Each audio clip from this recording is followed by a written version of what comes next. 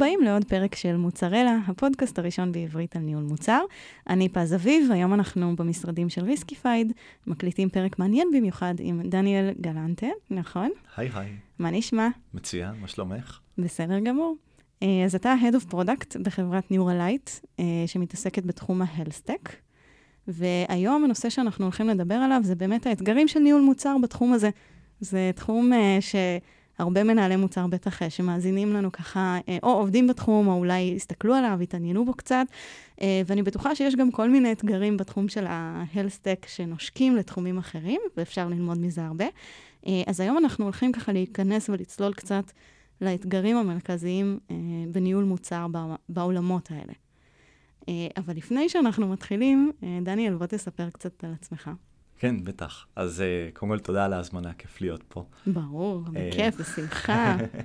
אז אני דניאל גלנטה, בן 31 במקור מהקריות, היום סוחר בגבעתיים, גר עם נשוי לאשתי ליאור, אבא טרי למאיה בת 3 חודשים. מזל טוב. תודה רבה, גם לך מזל טוב. תודה רבה. ולתומי הכלב החמדמוד בן 4.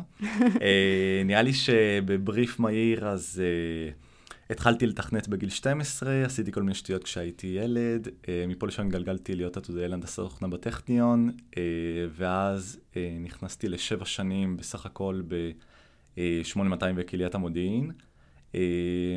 עשיתי מספר תפקידים, לא אפרוס את כולם, אבל התנסיתי בניהול זוטר, ניהול בכיר, ניהול צוות פיתוח, ניהול פרודקט מנג'מנט.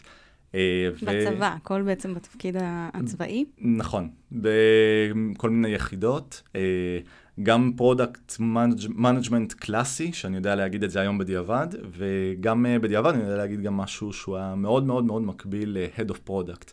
בקיצור, היה שירות ממש ממש מעניין, ממש מגניב, למדתי המון, ולפני 2.5 החלטתי להשתחרר ולעזוב, וזה היה ממש ממש תחילת הקורונה, והתגלגלתי לחברת סייבר סקיוריטי שנקראת ארמיס, חברה מדהימה, ושם חיפשתי בגדול, לקחת את כל הסקילים שלמדתי וצברתי בשירות, וליישם אותם וללמוד ביחד איתם את העולם האזרחי, את הסטארט-אפים, איך עובד כסף, איך מוכרים, כאילו את כל הדברים האלה.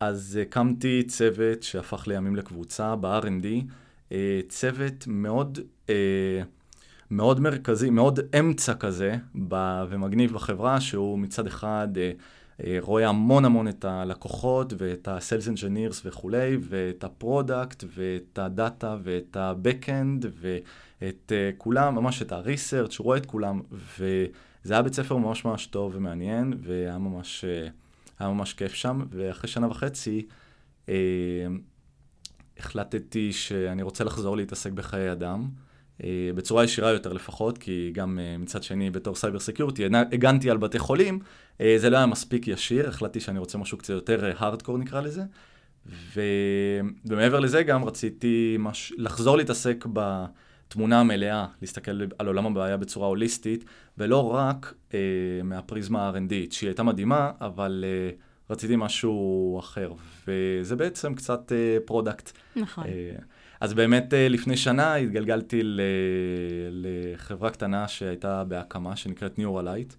נכנסתי בעשירייה הראשונה, הפרודקט הראשון, ומאז אני מקים את גוף הפרודקט. ביחד עם המוצר בעצם. כן. מקים את המוצר, מקים את גוף הפרודקט. כן, עם החברה. נשמע אתגר מעניין. מגניב להלאה, כן, לגמרי. מגניב, ממש. אז תספר לי קצת רגע מה נוירולייט עושים. אז נוירולייט, אני אתן משפט מפוצץ, ואז אני אדבר תכלס. אז משפט אחד מפוצץ, נוירולייט בוויז'ן. אנחנו באים לעשות disruption בעולם המחלות הנוירולוגיות. בקצת יותר תכלסי, אנחנו מפתחים כלי מדידה למחלות נוירולוגיות, כמו פרקינסון, אלצהיימר, טרשת נפוצה וכו', בעזרת זיהוי תנועות עיניים. למה זאת בעיה בעצם? זהו, למה תנועות עיניים מנבאות? אז צריך קצת רקע כדי להבין רגע את העוצמה של הדבר הזה. אז יש, אז תמיד את הסיפור הזה אני מחלק ל3 חלקים. אז החלק הראשון, עולם הנוירולוגיה הוא במצב, אני אגיד בעדינות, במצב די תקוע הרבה שנים. באיזושהי הכללה גסה, וכל מחלה וכל מקרה לגופו, יש חוסר הבנה במחלה, במנגנונים שנדפקים במחלה, יש חוסר הבנה בלמה מתפרצת המחלה, יש חוסר הבנה באיך למדוד, איך לאבחן, ובהתאם לזה גם איך לפתח תרופות, ואז איזה טיפולים נכון לתת. ויש בעיות מאוד מאוד קשות בעולם המחלות הנוירולוגיות. וסתם רגע כדי לסבר את האוזן, אז יש נגיד, בפרקינסון לדוגמה, יש מספר מחלות שהן דומות לפרקינסון בתסמינים שלה. בשלב המוקדם של פרקינסון, יש 30% מיסדיאגנוסיס בפרקינסון. ALS, מחלה קשה, נכון. מסתבר שהיא כמעט בלתי אפשרי לאבחן אותה בהתחלה. זה אמרנו 30% על פרקינסון, פה יש 40% false negatives על ALS. שלא מאובחנים. כלומר, אנשים שנאמר להם אקטיבית, אתה חולה במחלה אחרת, זה בדרך כלל מתבלבל עם סוגים מסוימים של דמנציה, נאמר להם, אתה חולה ב-X, ורק אחרי שנה-שנתיים אומרים לו, אתה חולה בעצם, אתה חולה ב-ALS. בעצם זה ולא זה. כן, עכשיו אז יש... וכמובן שזה משפיע מן הסתם על הטיפול, בטח, ועל הגישה בטח. של הרופאים, ועל היכולת לתת לך מענה. לגמרי. אז באמת, אז מה שקרה אז החלק השני בסיפור אומר שב30 שנה האחרונות יצאו הרבה מחקרים ומאמרים שמדברים על הקשר בין תנועות עיניים לבין מחלות נוירולוגיות. בדרך כלל הניסויים האלה והמחקרים האלה נעשו בתנאי מעבדה. כלומר, תאורה חשוכה, אולי צ'ינרסט, כאילו קיבוע צוואר, 60 דקות יושב מול המסך, dedicated hardware, מאוד מאוד תנאי מעבדה. זה לא משהו שהוא פיזיבילי ליישום בבתי חולים, בבדיקות, בניסויים קליניים של חברות תרופות, זה משהו שהוא כמו לטובת המדע. כן. מה שאנחנו באים לעשות זה בעצם לפתח טכנולוגיה, בעצם את הטכנולוגיה המקבילה לזה, שתוכל להוציא את זה מתנאי המעבדה לתנאי הקליניקה, לבתי חולים וניסויים קליניים וכו'. ואז בעצם, אז איך המוצר נראה? בן אדם נכנס לחדר, מתיישב על כיסא רגיל, יושב מול מסך רגיל, מעל המסך יש מצלמה, וובקאם רגיל, הכל רגיל, כך שיהיה אפשר להשתמש בזה בכל מקום, בלי תלות במעבדה, לא מעבדה, בית חולים, מרפאה, בבית. זאת אומרת, כלים שהם ממש מהיום-יום של בתי חולים. מה שנקרא, אגנוסטי למיקום ולהארדוור. ואז בעצם הבן אדם יושב בערך 10 דקות, ובגדול עוקב אחרי נקודה שפעם אחת קופצת, פעם אחת במקום, פעם אחת זזה בצורה רציפה, כל מיני דברים כאלה נעלמת. ואז בסיום 10 דקות האלה, אז אנחנו עושים את כל הניתוח הפנימי בתוך הבית, ומוצאים את המסקנות הקליניות, גם מה היו המדדים האוקולומטריים, תנועות העיניים, וגם מה היו המדדים הקליניים, מה מצב המחלה וכו'. הדברים האלה כמובן הולכים לכיוון הרופאים או החוקר הראשי וכו'. אבל זה בגדול המוצר. וזה מה שמאפשר בעצם את האבחון היותר נכון של המחלה, כדי מראש להקדים את הטיפול וכו'. נכון מאוד. בגלל שאנחנו, בוא נגיד רגע שאנחנו כאילו יש לנו צ'יטים, יש לנו ה-expected results של המוצר שלנו, הוא כבר כאילו הוכח ב30 שנה של מחקרים. נכון. כבר הראו שתנועות עיניים יכולות לאבחן ALS בשלב מוקדם, יכולות להוכיח ככה. אז אנחנו באים ופשוט מוציאים את זה מהמעבדה ועושים מזה עסק. אוקיי, אז הבנו מה נוירולייט עושה, פחות או יותר, לפחות ככה מהעולמות שלנו בניהול מוצר. אבל אני באמת רוצה שניקח צעד אחד אחורה, וטיפה נדבר אולי באמת על העולמות של ההלסטק, כי זה עולם בפני עצמו, וזה עולם שאני לפחות כמנהלת מוצר קצת פחות חשופה וקצת פחות מכירה אותו. אז אולי אתה יכול קצת לספר מי השחקנים בשוק הזה בכלל, על מה אנחנו מדברים, מי הלקוחות הפוטנציאליים. בטח. אז זאת הרצאה שלמה בפני עצמה, אבל אם באיזשהו בריף מהיר, יש פה באיזושהי הכללה ונטייה קצת לארצות הברית כמובן.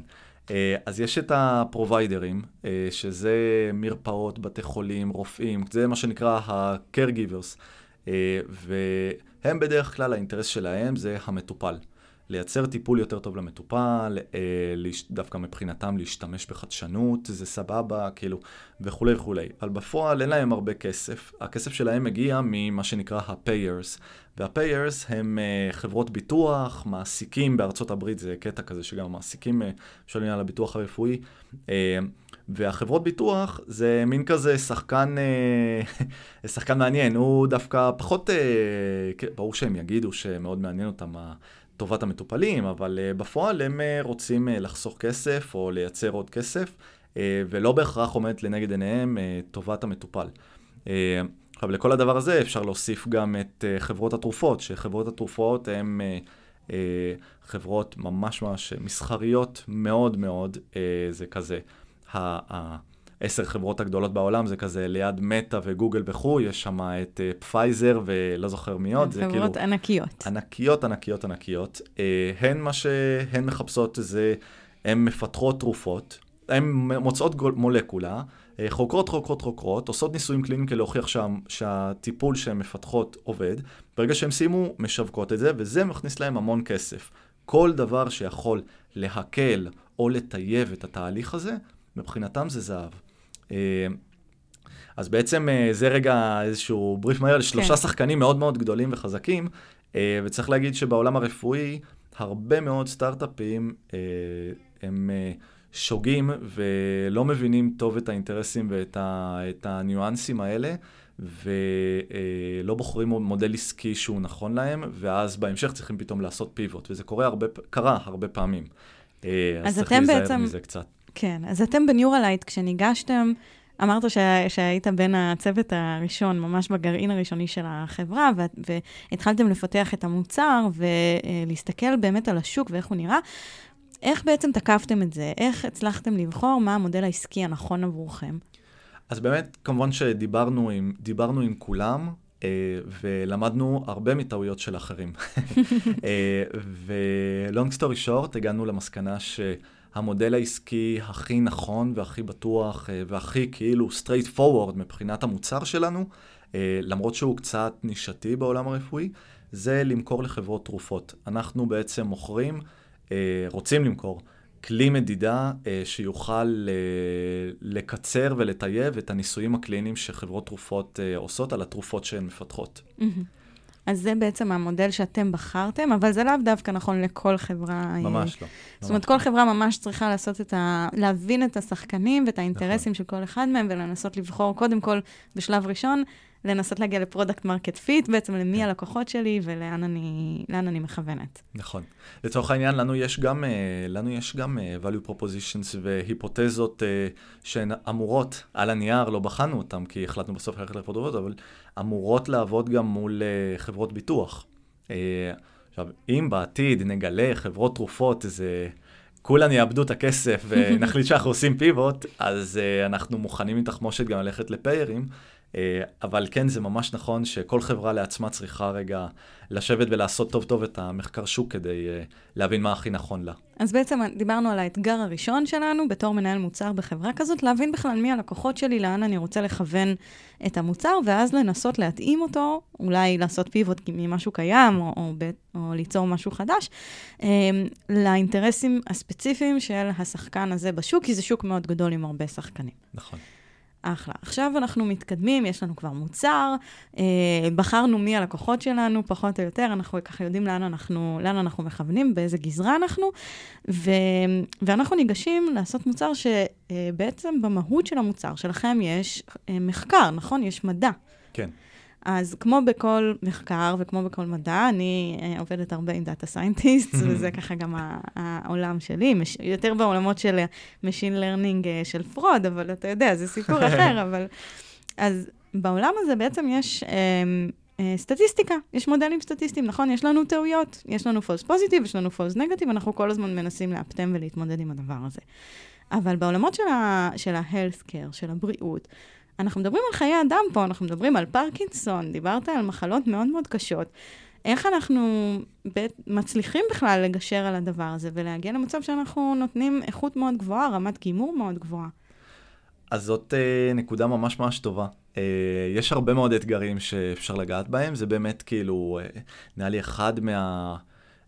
אחד מהשני אתגרים שחשבתי באמת לשים עליהם זרקור בפרק, זה באמת הרמת גימור המאוד גבוהה שנדרשת מאיתנו מהמוצר.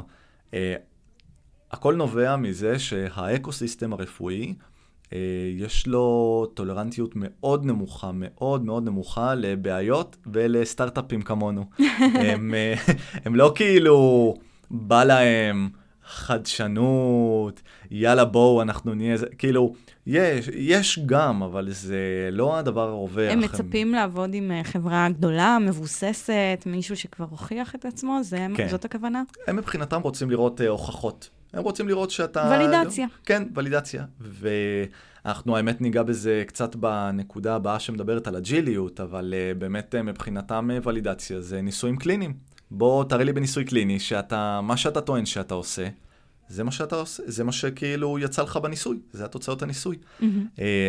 עכשיו, מעבר לכל זה, הם גם רוצים לשמוע שאתה לא מכביד, you're not a burden on the patient, אתה לא מכביד על המחלקה בבית חולים, כי למה? כי במחלקות בבית החולים אין חדרים פנויים, אין רופאים פנויים. יש צוות עמוס. יש צוות ממש ממש עמוס. שלא ישן בלילה. נכון. החברות תרופות שאתה נוגע להם בקודש הקודשים בסוף, אתה נוגע בניסוי הקליני, שצריך להגיד, ניסוי קליני זה שנים, כאילו, לצורך העניין, ניסוי קליני קצר זה יכול להיות שנתיים, בטרשת נפוצה, במחלות הנוירולוגיות הוא עוד קצת יותר ארוך, טרשת נפוצה אלצהיימר יכול להגיע ל-10-15 שנה ניסוי קליני, וניסוי קליני זה הכי ההפך מאג'יליות, זה ווטרפולי במובן המלא של המילה. נכון. אתה מגדיר את הכל בכניסה, כן, ומתראה עוד 10 שנים, כאילו, אין נס. מבחינתם, אם הם מכניסים אותך, זה כאילו... אין משחקים, הם רוצים להיות מאוד מאוד מאוד בטוחים שאתה לא תפשל, כי בסוף זה בא על חשבונם. להם יש המון המון מה להפסיד. אז יש להם סבלנות מאוד נמוכה. אז איך מתגברים על האתגר הזה? אז עוד רגע לפני איך שמתגברים, אני אוסיף אפילו רגע מילה על הרגולציה, שה-FDA או גופי הרגולציה באופן כללי, אני רוצה מצד אחד לנפץ מיתוס, מצד שני להגיד שזה בעצם דבר טוב. המיתוס הוא שאי אפשר לעשות שום דבר בסטארט-אפ רפואי בלי רגולציה, ולכן הכל איטי, הכל קשה, אז לא, זה לא נכון. זה נכון שצריך אישורי FDA לדברים מסוימים, אבל זה גם נכון שיש הרבה מאוד דברים שאפשר לעשות גם בלי אישור FDA, או עם אישורים חלקיים. חלקיים כזה, או זמניים. בול. אז...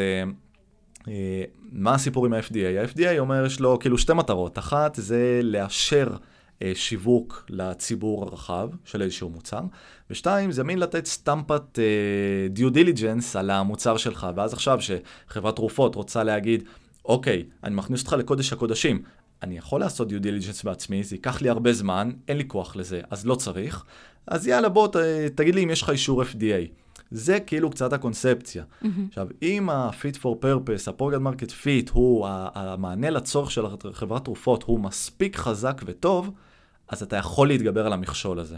אתה יכול להיכנס לתוך, כאילו חברת תרופות לא חייבת לתת דין וחשבון לאף אחד, אם התוצאות שלה הן נכונות, הגיוניות, טובות, ונעשו הכל כדת וכדין.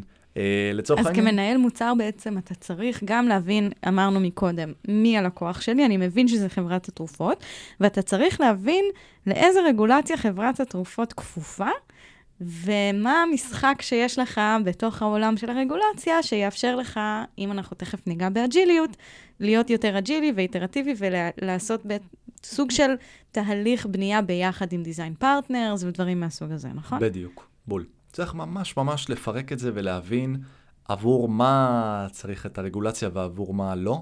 ואנחנו מצאנו שאנחנו יכולים, אנחנו עוברים יש לנו ציר אישור רגולטורי במקביל, זה ברור, אבל רגולציה לא מגיעה ביומיים, ואנחנו רוצים להתקדם. אז בוא נצלול באמת לעולמות האלה של אג'ייל, בתוך עולם כל כך סבוך ומיושן, כמו שאמרת, נשען על רגולציה, ונשען על ניסויים קליניים, ודברים שלוקח המון המון זמן להשיג. איך זזים בדבר הזה בצורה מהירה ואיטרטיבית? אז באמת, אחד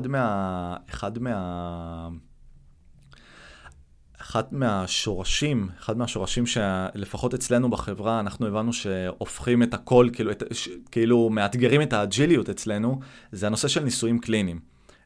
ניסוי קליני, אמרנו, זה הדבר הכי ווטרפולי שיש. אתה מגדיר מטרות ניסוי, כלי מדידה, מדדים להצלחה, הנחות עבודה, הכל אתה מגדיר, ובגדול התחלת את הניסוי הקליני, ובוא נתראה עוד כמה שנים, אסור לשנות כלום. עדכוני גרסת תוכנה, כן? זה לא כאילו באהלן אהלן, זה אירוע מאוד מורכב ומאוד קשה, זה לא כזה קורה. אז בעצם איך אנחנו מצליחים להתמודד עם זה? זה אירוע מורכב, ואני חושב שבסוף, זה קצת כאילו, זה קצת גם הטיפ בסוף, אבל הוא קצת... אתה כל הזמן עושה ספוילרים בפרק, אנחנו תכף נגיע לשם. לאט לאט. זה שפשוט לא צריך לפחד, וצריך לעבוד מסודר, להשתמש בחשיבה פרודקטית, להסתכל על הבעיה, לחדד בדיוק מה זה אומר התקדמות מוצר מבחינתנו, ואז להתחיל לפרק לחבילות. מה שאנחנו עשינו, חילקנו את זה באמת לחבילות בלתי תלויות לצירים בלתי תלויים, ועבור כל אחד תפרנו פתרון. אז אני אתן שתי דוגמאות מאצלנו, שהן מאוד מאוד מרכזיות לדעתי בהתקדמות של החברה. אחת, אנחנו הקמנו קליניקת בריאים. מה זה קליניקת בריאים? מה זה אומר? זה ממש כאילו אירוע אופרציוני גדול ומורכב, של להקים בתוך המשרד שלנו, וגם בעוד כמה מקומות, בעוד כמה סייטים שונים. כרגע זה רק בארץ, אבל אנחנו נתרחב. סוחרים חדר, ושמים את המערכת שלנו, ומזמינים אנשים בריאים, ואנחנו עושים, ובסיום הם מקבלים גיפט קארד. אוקיי. עכשיו, מה בעצם הדבר הזה נותן לנו? זה בעצם מגרש משחקים פרודקטי. זה אנחנו כל שבועיים אנחנו מורידים גרסה, אנחנו בודקים מלא פיצ'רים, אנחנו מקבלים, יש פידבק לופ מטורף, יש לנו צוות מפעילות שמפעיל את המערכת. זה כאילו... זאת אומרת, המטרה היא לא לנטר או להבין האם האדם חולה או לא חולה, המטרה היא לנסות את המוצר שלכם, גם בפועל, על ידי יוזר אמיתי שמשתמש במוצר, נכון? מגיע, עושה את הבדיקה, A to Z, כמו שאתם רוצים שזה יעשה בקליניקה אמיתית, או בבית חולים, אני לא יודעת איפה עושים את הבדיקות, וגם נותן לכם את האפשרות לנסות כל מיני דברים חדשים שרציתם, שיפורים ודברים כאלה, עוד לפני שזה מגיע, מה שנקרא, לפרודקשן. לגמרי, כי תחשבי, יש הרבה מאוד אספקטים שהם לא נוגעים בכלל במחלה. כאילו, מה עם ה-UX של האפליקציה, של הצד של הפיישנט? מה עם ה-UX של הצד של האופרייטור?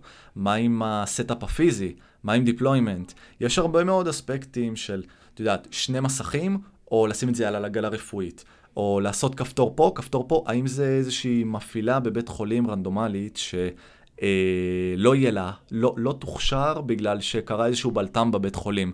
האם המערכת היא מספיק self-explainable כדי להיכנס ככה בקלות ובלי אונבורדינג, בלי כלום, ככה התחילה, יאללה. יש פה הרבה מאוד דברים שהם לא נוגעים בכלל במחלה. יש פה, זה ממש, הוצאנו חבילות עבודה מחוץ לניסויים הקליניים, כאילו. זה נכון שאנחנו אחרי זה, חברות התרופות וכל הסטייקולדרים המשמעותיים מבקשים מאיתנו הוכחות, תראו לנו שהייתם בבית חולים ואוהבים אתכם בקליניקה. זה נכון. אבל את כל השפשוף... ההכנה המקדימה. בדיוק. אנחנו עושים את זה בקליניקת בריאים. וככה אתם גם לא משבשים את יום העבודה של הרופאים ושל המטופלים. כן, זה understatement, זה לא יכניסו אותנו אם זה באמת קצת לגבי הרמת גימור. זה לא מובן מאליו, צריך לציין גם את זה. נכון. הדוגמה השנייה, הפתרון השני ששמנו, זה בנינו roadmap ניסויים קליניים בצורה מושכלת. לא כזה ירינו לכל הכיוונים, חיפשנו לעשות אותו בצורה הדרגתית ובצורה מסודרת, כך שכאילו מניסוי לניסוי נוכל ללמוד עוד ועוד.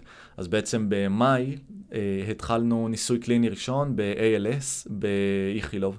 ניסוי קטן, כמה עשרות אנשים בודדים, סביבה מאוד פרנדלי, 10 דקות הליכה מהמשרד, זה כאילו, היה לנו מלא חבלי לידה. אבל זה היה שיחוק, כי היינו 10 דקות מהמשרד. ברור, קרוב, קלם. ואז באוגוסט, לפני חודש, התחלנו את הניסוי הקליני השני שלנו בבלינסון, בפרקינסון. זה כבר ניסוי גדול, שאנחנו מדברים על כמה מאות חולים. בואו קצת יותר מפעלי וקצת יותר קצב, וכאילו, יש שם אתגרים אחרים, אבל למדנו הרבה מהניסוי הראשון. עכשיו אנחנו מגיעים לניסוי השני. עכשיו, הניסוי הבא, במאונט סיני בניו יורק, ניסוי ענק, בנובמבר אנחנו מתחילים אותו. זה אתגרים חדשים שהולך להציב לנו, של איך עושים ברימוט, יש תקלה עכשיו, אז צריך פתאום צוות תמיכה, זה צריך רגע הוטליין, כאילו זה לא כזה כבר שכונה פה בארץ. אז אנחנו גדלים ומתפתחים. אתם בונים את זה בשלבים, כמו, לא רוצה להגיד משחק על תחום כל כך רגיש לבריאות, אבל בעצם כמו שיש במשחק שלבים, אתם בונים את זה בשלבים שבהם אתם יכולים ללמוד כל פעם מכל שלב כזה, ולהתפתח ולהתקדם וללמוד הלאה לשלבים הבאים. אז בעצם כאילו לקחנו את הווטרפוליות, הפכנו אותה כמה שיותר אג'ילית, זה לא אג'יליות קלאסית כזה, טיק טק, פידבק לופ, שבועיים, נכון, גם המוצר שלכם בסוף יש לו הארדוור, נכון? יש לו גם אלמנט פיזי, נקרא לזה, בשטח. את המצלמה והמסך. את המצלמה והמסך, נכון. יש לכם אלמנטים שהם גם בשטח, אז זה לא שעכשיו אתה יכול לדחוף עדכון תוכנה, ומיד זה אצל כל הלקוחות ודברים מהסוג הזה, נכון? או שזה קצת יותר מורכב מזה? האמת שדווקא זה קצת יותר פשוט דווקא. אנחנו מאוד שואפים להיות מאוד מאוד מאוד software, אז זה medical device. דווקא כאילו אנחנו מבחינתנו, הכל מדבר, זה כמו סאס כאילו, אנחנו מבחינתנו סאס בעולם הרפואי. אז זה גם תורם לאג'יליות הזאת. לגמרי, לגמרי. הבעיה היא הרגולציה, שאנחנו לא יכולים באמצע ניסוי קליני פתאום להוריד גרסה. אוקיי. זה לא העניין הטכני. זה העניין של השוק והדברים שהוא דורש, ולא בהכרח הנושאים הטכניים. זה בעצם קצת כאילו מה שדיברנו, הרמת גימור הגבוהה, החוסר אג'יליות, כאילו הדרישה שתהיו כבר מוצר מוגמר מהיום הראשון, למרות שיודעים שאנחנו סטארט-אפ בין שנה וחצי, כאילו אז כן, לגמרי זה... אבל נשמע שאתם עושים הרבה כדי להתגבר על המכשולים האלה. ממש, כן. בסוף, אם לא נעשה את זה, ברור לנו שאנחנו לא נצליח להתקדם ולהשתלט על השוק. כן. נכון, זה כל המטרה בסוף. כן, סטארט-אפ, אג'יליות, פרודקט מרקט פיט, זה כל המונחים האלה. זה בעולם הרפואי, אנחנו נתקלים בהמון אתגרים, וכאילו דווקא נראה לי מקום מאוד מגניב להיות בו, הפרודקט בעולם הרפואי, כי צריך להשתמש בכל הסקילים וכל התורות של עולם הפרודקט, כדי להצליח באמת להיות סטארט-אפ רפואי שמתעלה על עצמו ומצליח להתקדם בקצב מהיר. אז למעשה אתה אומר שאנחנו יכולים להגיע לרמת גימור מאוד מאוד גבוהה, ובכל זאת לעבוד בצורה אג'ילית, מהירה, איטרטיבית, ולא להתפשר על איכות. נכון, נכון, נכון. לגמרי. זה כאילו, בעצם קצת כאילו זה משפט סיכום, לגמרי למרות שזה עולם די כבד, לגמרי יש דרכים למצוא איך להכניס אג'יליות ואיך להכניס התקדמות מהירה ואיך להגיע לתוצאות יפות, ודעת, כמובן שלא אעיד על עצמנו, אבל אנחנו בקצב די טוב כרגע. כן, אני בטוחה שחווים את זה גם הלקוחות שלכם. אז אנחנו באמת לקראת סיום של הפרק, ורציתי לבקש ממך לתת למנהלי המוצר שמאזינים לנו איזשהו טיפ, ככה מהניסיון שלך, טיפ למנהלי מוצר.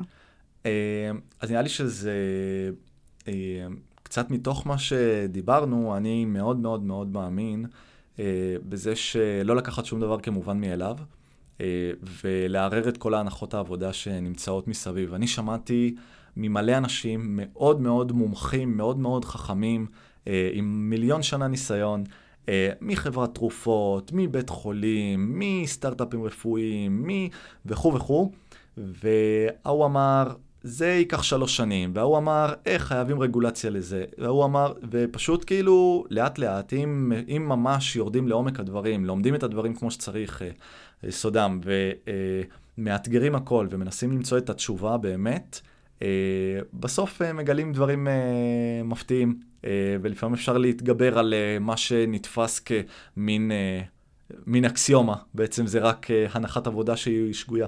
כן, אז ניפצת פה כבר כמה מיתוסים בפרק, החל מהנושא של ה-FDA והרגולציה, ועד באמת היכולת לעבוד בצורה איטרטיבית בעולם כזה שמתנהל בעצלתיים, נקרא לזה, מן עגלה כבדה שקשה להזיז. לגמרי. ואתה אומר בעצם, זה בזכות זה שאני מאתגר את הסטטוס קוו, אני מערער את היסודות הקיימים. אני וכל החברה.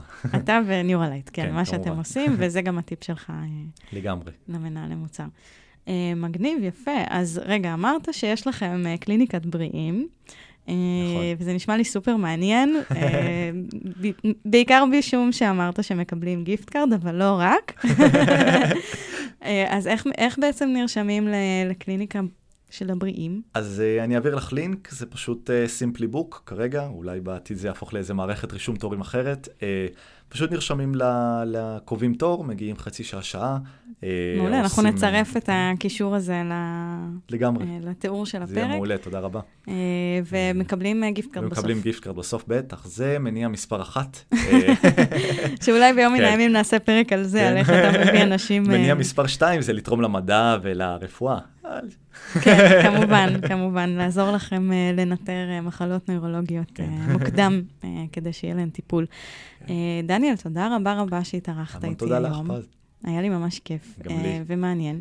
אני גם בטוחה שאפשר ללמוד מזה קצת על התחום של ההלסטק, ואני בטוחה שאם למישהו יש שאלות, אז גם אפשר למצוא אותך ככה ולתקוף אותך בלינקדין. אני אשמח, ירון. בלינקדין, בפייסבוק, בכל מקום, במייל, אני תמיד שמח לשבת לקפה ולקשקש קצת.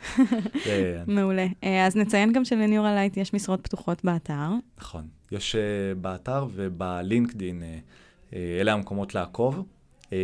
וכל הזמן נפתחות משרות, אפשר ככה להיכנס, להסתכל. כמו לחמניות טריות, נפתחות ונסגרות. מעולה, זה לא מובן מאליו בימינו, מה שנקרא. כן. אז המון תודה, היה לי כיף. תודה רבה, גם לי. אתם האזנתם למוצרלה, הפודקאסט הראשון בעברית על ניהול מוצר.